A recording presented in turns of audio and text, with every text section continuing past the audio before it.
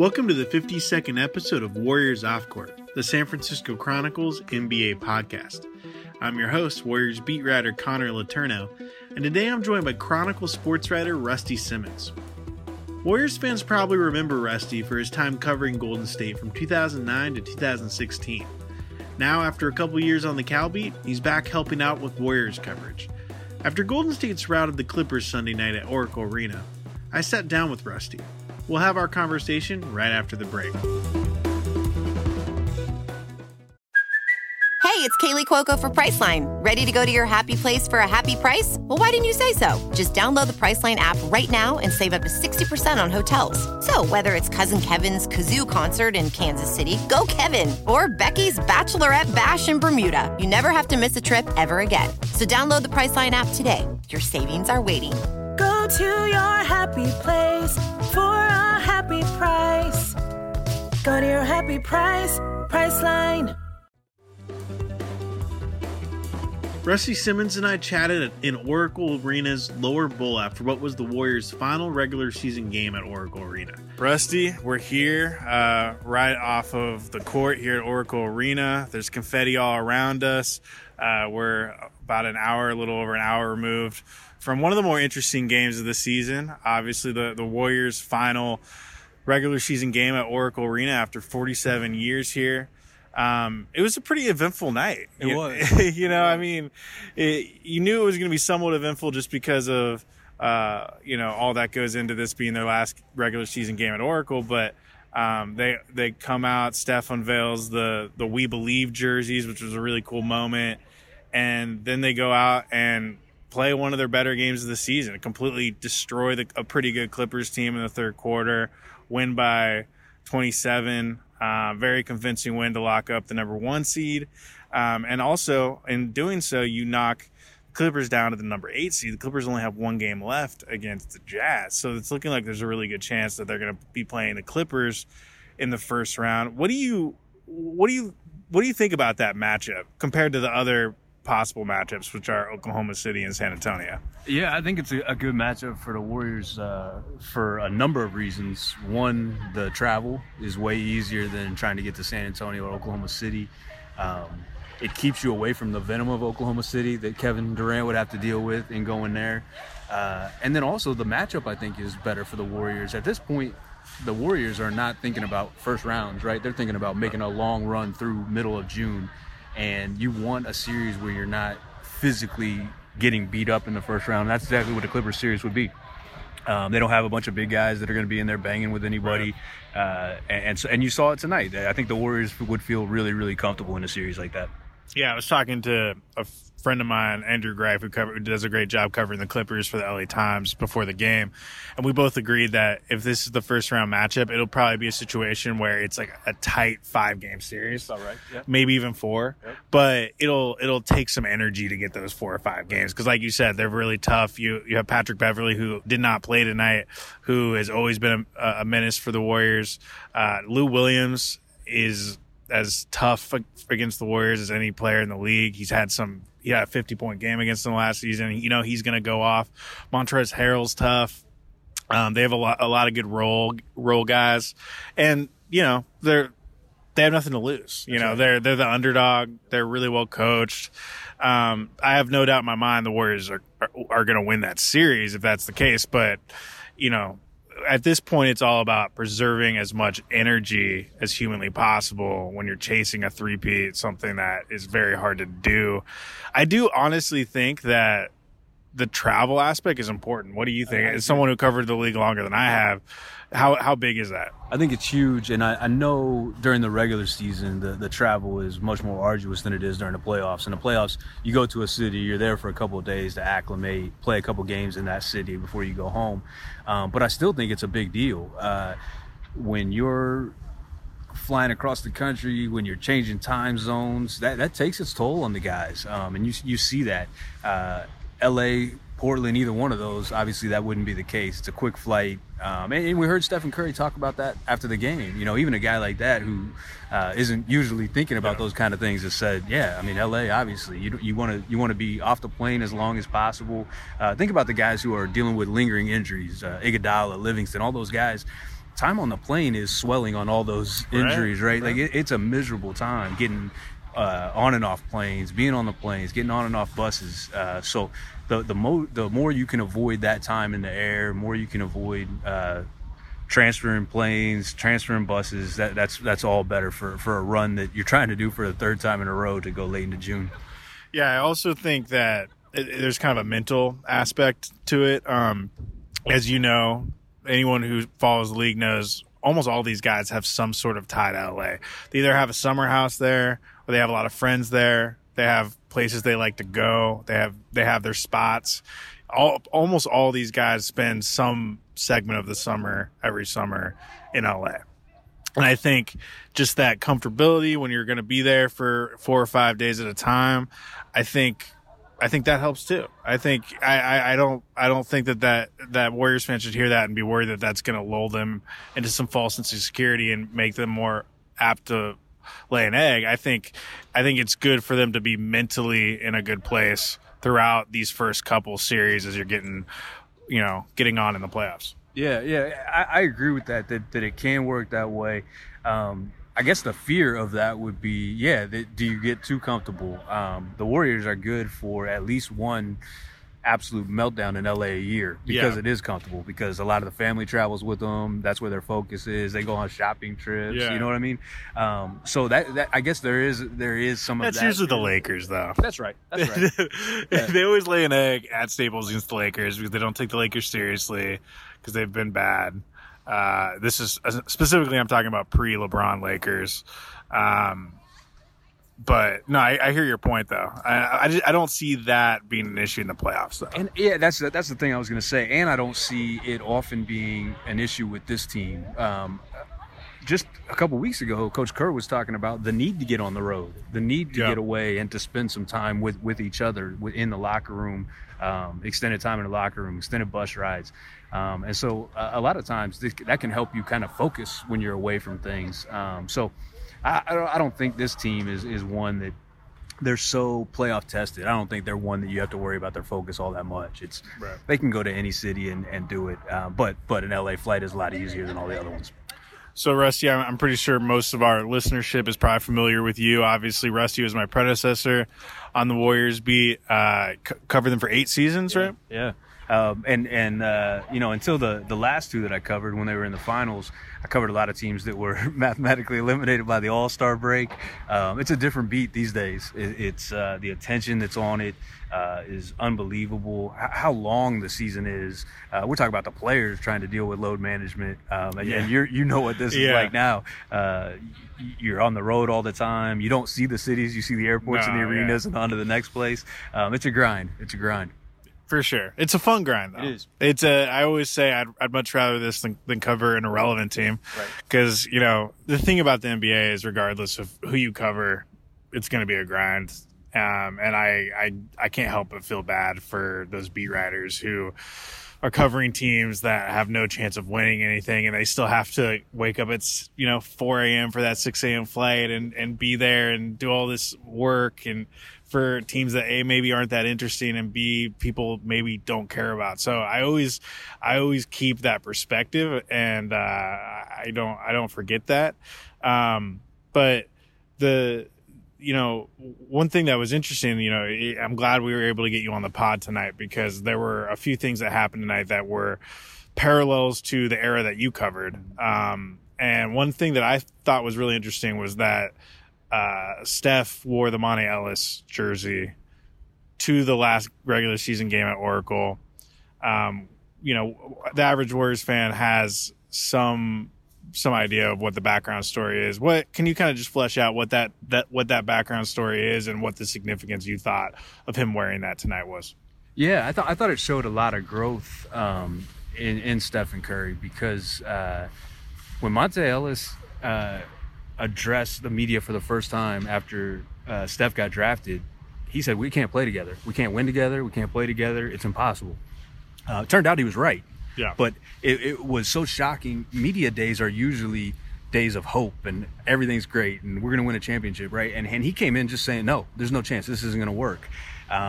And for a couple years, it became obvious that it wasn't going to work. And Monte Ellis was not one of those kind of veteran players who took the young guys in under his wing, right? Like he wasn't doing any favors for Steph. He wasn't teaching him any of the ins and outs. So there was a lot in that relationship that need to be mended. And so I thought that showed something from Stephen Curry tonight that he at least appreciated what Monte meant to Oakland, to the Warriors franchise, and that he wanted to give him that nod. And Monte reached out to him on Instagram too, which I thought was cool, because as far as I know, I don't think they've stayed in contact at all, and don't think they ever much really of had a relationship. Yeah. So to me, that showed some strides there. And it was remarkable to me because it made me think back about everything that happened between those two. That the team was always better when one of them was off the floor. Steph had a lot of injuries during those times, and Monte would go through runs where he was great. Monte had some injuries, and Steph, at the end of Steph's rookie year, they're down to 6 players. Nelly called them Curry's boys, and they were fantastic. It was a great thing to watch. And then when the trade comes up for Bogut, the Warriors were, at that point, Stephen Curry's ankles were shot. They didn't know who he was. And they basically said, Milwaukee, you can have either one of the guards. We just got to get rid of one of them, and we want Bogut in return. And just think of how different this franchise would be if Milwaukee chooses Stephen Curry instead of Monte Ellis. Yeah. And that brought all those memories back when you see him wearing that jersey, right? Was Steph really on the table with that Milwaukee trade? Absolutely, Really? Yeah. I never knew that. Yeah, they talk about that all the time. So Larry Riley and Bob Myers had a lot of great relationships in Milwaukee, and they were going back and forth. They wanted Bogut. They wanted to change the franchise. They wanted to be big at every position. They wanted to be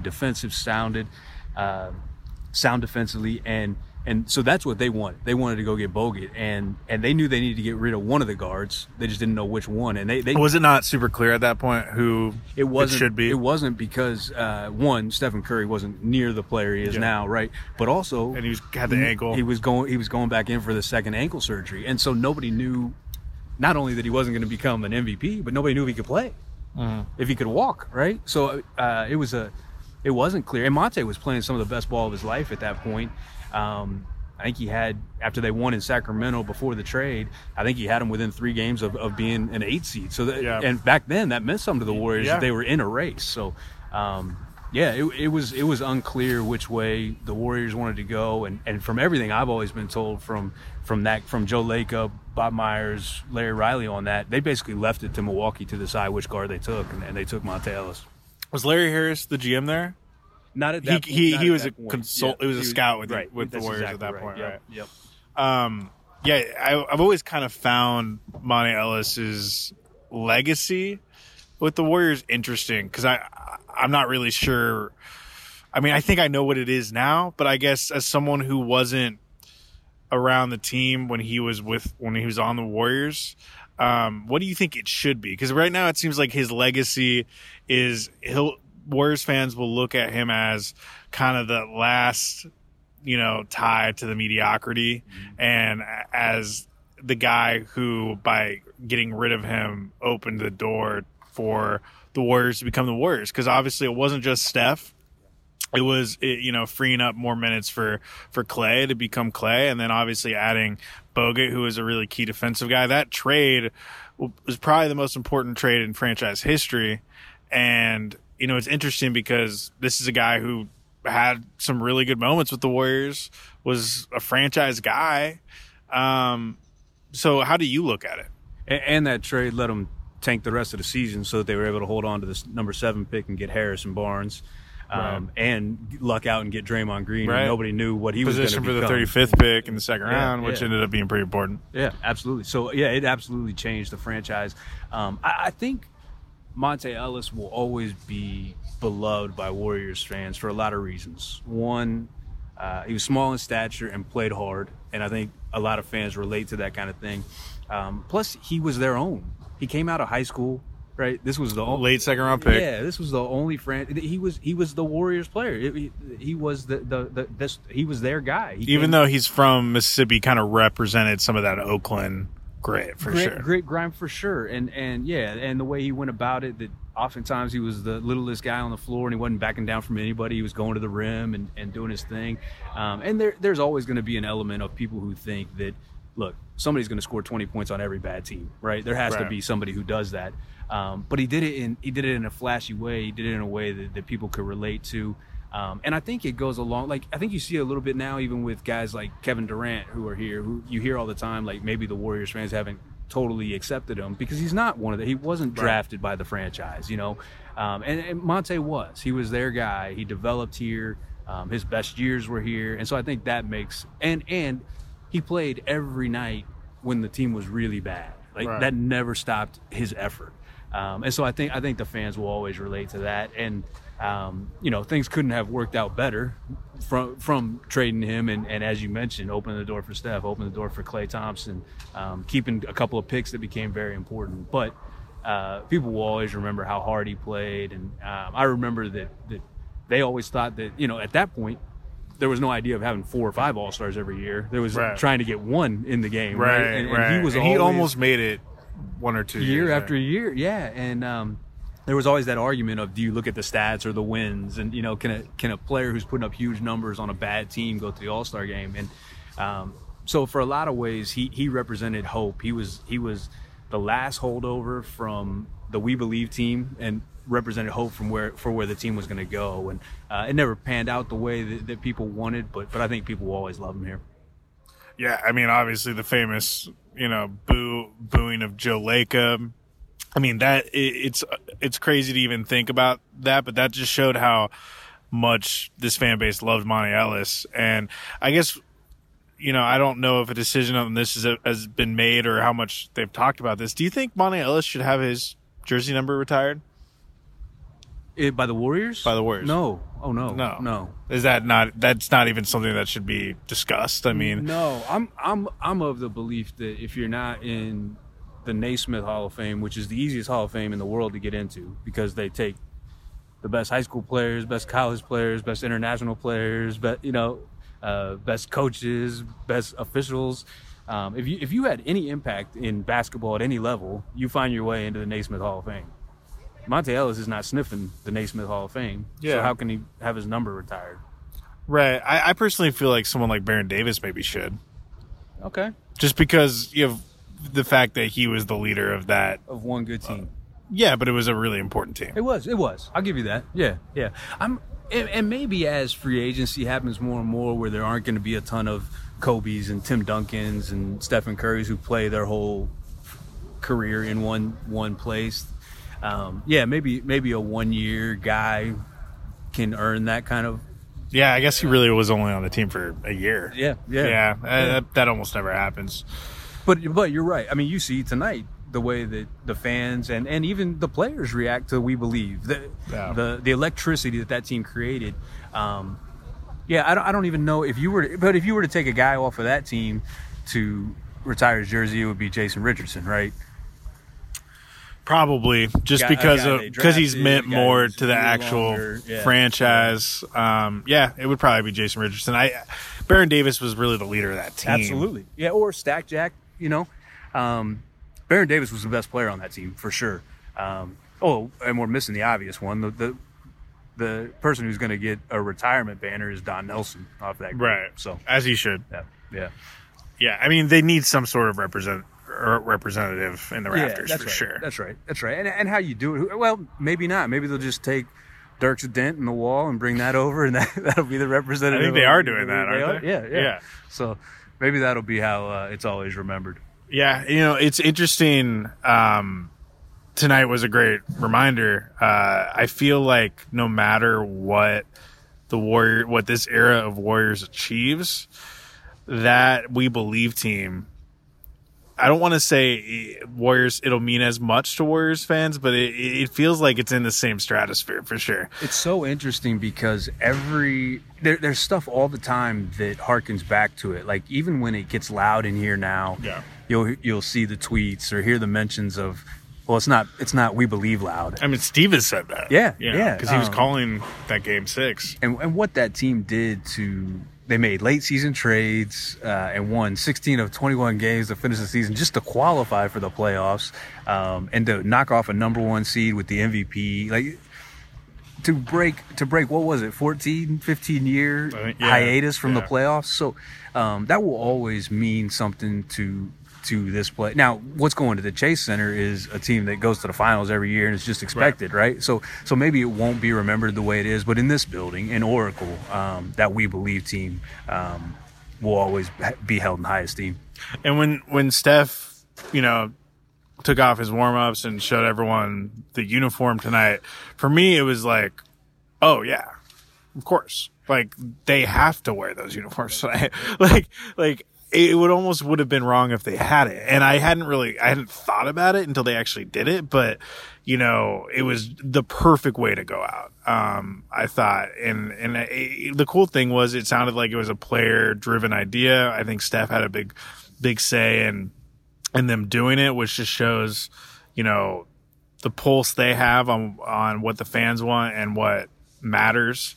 Because I think, as you kind of alluded to, that team, that We Believe team, connected with this fan base specifically. Like, there was a relationship there that can never be replicated, and to kind of give it back to the fans was pretty cool. And also, they were pretty cool uniforms. They were, yeah. As Draymond said at the end of his line, and it doesn't hurt that they're dope uniforms, right? Yeah. He's right. And it's funny that you say, when you saw him reveal it, that you said, oh, of course. That was my exact reaction, and then I kind of beat myself up for, why didn't I think of that? I didn't, The Warriors got so much right tonight, from the uniforms to Rick Barry, Sleepy Floyd, Mo Spates being in the building. They got so much right tonight.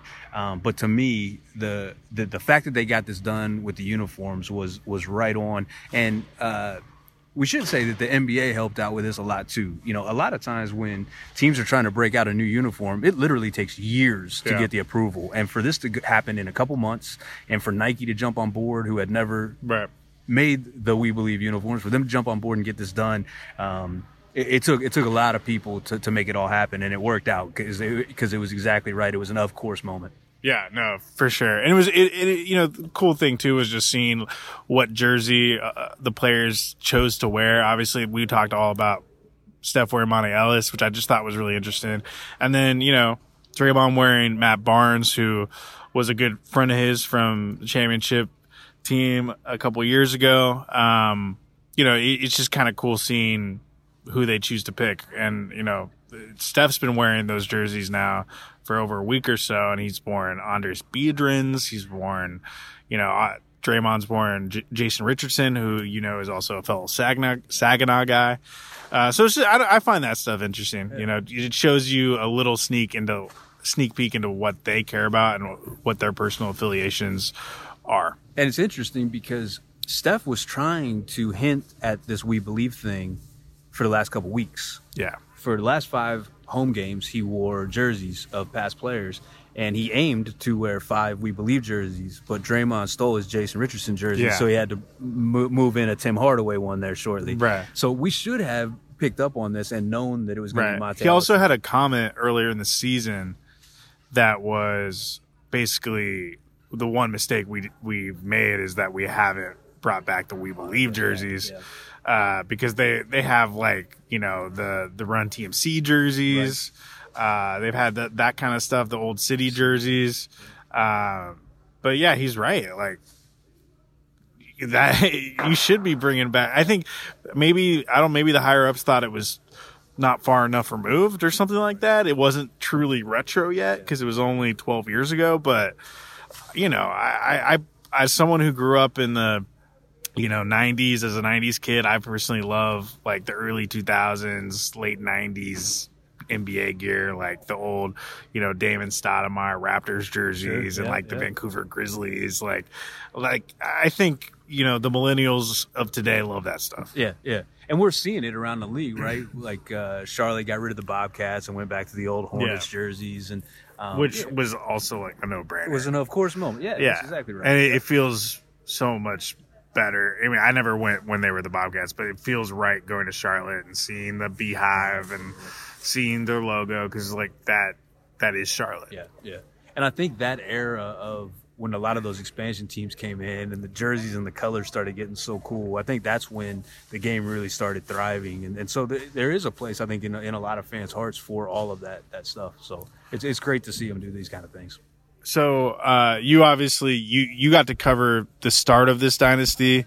I took over right after they signed Durant, so I feel like I've kind of covered the second half. Like our tenures kind of broke right at the right time, I think, because I think the history books are going to look at this as two halves of a dynasty in some ways.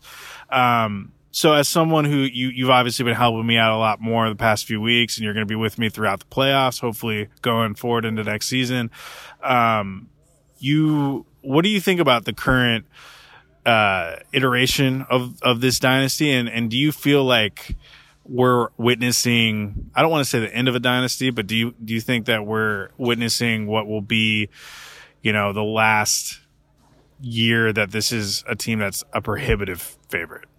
Yeah, I do. I think this is the last year of it. I think a lot of us believe that the Kevin Durant deal to New York is done already. That they're just playing it out.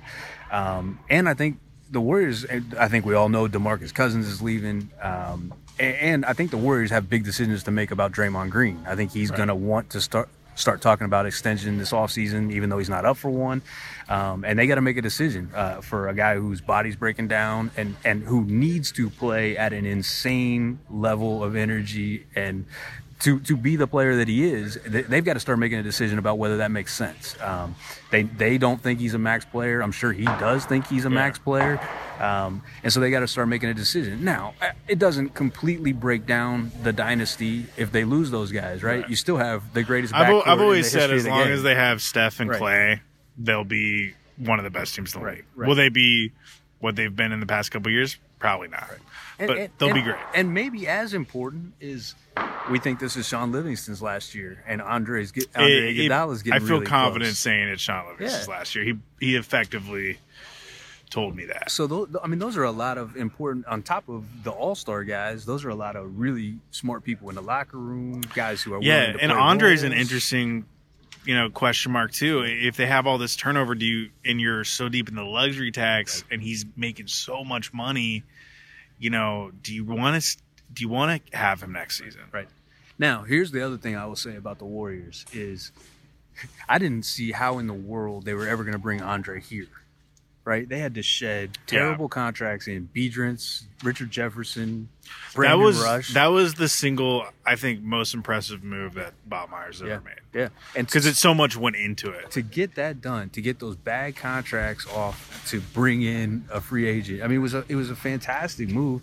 And so I always give the Warriors that credit that, okay, from the outside, we're looking at it and we're saying, look, Kevin Durant's gone, DeMarcus Cousins is gone. You got to make a decision on Draymond Green. Right. So what's their front court going to be? Well, the Warriors have proven to us time and time again that they're not going to go out there with a bunch of bums. Right. They're going to figure out something to and we keep hearing about Anthony Davis and why would the Warriors not be in the talks for that? If there's a superstar out there, Joe Lacob is going to have the conversations about it. Right. I mean, at the end of the day, one thing I've learned covering this league is it's all about ownership and it's all about leadership. And the Warriors have phenomenal ownership. They have probably the best GM in the league. They have one of the best coaches in the league. And obviously they have a couple guys we feel pretty confident saying are going to be around for a long time, and Steph and Clay. So they got a lot of pieces. And, you look at every offseason they've had in the past few years, and they've always exceeded expectations. The question was, what are you going to do last summer? What are you going to do with that mid-level? Like, maybe Tyreek Evans? That would be great. And then they go out and get DeMarcus Cousins, and then, when they're hot, they're putting together that center rotation, out of nowhere, David West, out of nowhere, Zaza for less than their market value. In David West's case, way less than his market value. I think there's going to be more guys like that. I think, a guy that could make sense, for this team next season could be like a Rudy Gay. Yeah. And that to me would be like a best case scenario because assuming that KD leaves, you're going to be capped out. All you really have is a mid-level. I think Rudy Gay, based off what he's done this season at a mid-level, would be phenomenal. I think he'd play really well. I think if you've noticed, Steve Kerr seems to be a huge fan of him. One of the most likable guys in the league, and obviously a big Team USA basketball buddy of Stephen Curry. So anytime you can keep Curry happy, you're probably making the right move. Yeah. And the and then you got to go get a center on maybe a minimum. But like we said, I think there's going to be some dominoes falling. This is going to be probably the most important summer this team has ever had, which is an interesting backdrop for this chase, because this whole season has felt it's felt like everyone kind of knows that things are going to change, and so they're kind of just trying to appreciate the moment, but also know that, you know, you can't let the reality of the situation in terms of knowing that people are going to leave distract you from what the current goal is. Right. And that's been the interesting dynamic that this team has had, because I think if you injected every player in that locker room with truth serum and you asked them, is Kevin Durant leaving, almost pretty much all of them would say yes. I don't think Kevin's necessarily told anyone directly he's leaving, but I think they all think he's gone, and I think a lot of people think there's a good chance that Draymond's gone for the reasons that you kind of alluded to. So it's going to be interesting, man. Yeah. It's going to be really interesting. Never a dull day. No, and one of the great things about covering the Warriors is that not only do they exceed what we think is going to happen during the offseason, like, they're so creative. Right. They wanted Robin Lopez. They were interested in Gasol. And when that stuff dried up, they go get Bogut, who I'm not sure many of us even knew was playing in Australia. Right. And now maybe they've created and he's been great. Yeah. Now maybe they've created something where they can do this every year. Like, he goes back and gets his part ownership in Australia. Yeah, I don't know about that. Year. Why not? Maybe. Anything's possible. Yeah. It's everyone jokes about that light years quote from Joe Lacob, but the reason that caught fire is because he hit on some truth. Yeah. And there's a lot of things behind the scenes of this team that I get to see on a daily basis that you're seeing next level thinking. Mm-hmm. You know, I'm personally really interested in what they do in Santa Cruz and the G League, and there's a lot of things they're even doing on that level that the average fan's not even aware of. That is just kind of next level thinking and symptomatic of how they operate. You know, I read a story a couple weeks ago about this 18-year-old Serbian guy that they found in Belgrade in some random gym, and they're basically trying to stash him down in Santa Cruz, and he's the youngest player in G League history, and they're trying to play him as little as possible because he's this hidden gem, and they secretly really want him to be their next, you know, one of their building blocks going forward, and they want to make sure that the word isn't out on him because they want to take him in the second round. And if people actually know how good he is, he's a lottery level, at least late first round talent. But the fact that they're even thinking like that, right. Like no one else is even using the G League like that. Yep. And I think that's something that we hear from them all the time is that they're not scared to think big picture or think things that seem outrageous to us. Joe Lacob wants people to be thinking that, and then he wants them to figure out how to do the outrageous things. Yeah. And there are a lot of people in this league and other sports where it's just like their first reaction is, oh, that can't happen, and they just move on. Right. Well, Lacob says, well, let's figure out how to make it happen. Right. Yeah. It's the whole venture capital mindset. Awesome, Rusty. Well, I really appreciate you joining me. It's always fun picking your brain, and I feel like I learn a lot just talking to you because you've covered this team much longer than I have. So thanks for coming on. Sure thing. And you're going to have to explain this to me. There's confetti everywhere. Does that mean they won the championship tonight? Is that how that worked? I don't think they did. Okay. I think that might happen in a couple months. Gotcha. All right. Yeah. Makes sense. All right. Thanks, man. I want to thank Rusty Simmons for joining me on this week's podcast. It's always good picking his brain about past Warriors teams. Warriors Off Court is part of the San Francisco Chronicle podcast network. Audrey Cooper is the editor-in-chief. If you like this show, we'd love it if you subscribe to it wherever you get your podcasts. And if you've got a minute to give us a quick review, that helps us build our audience so we can keep growing. Follow me on Twitter at @con_cron and email me at cletourneau@sfchronicle.com. Support Warriors Off Court and a lot of great journalism with a subscription to the San Francisco Chronicle. There are print and digital editions. Find out more at sfchronicle.com/subscribe.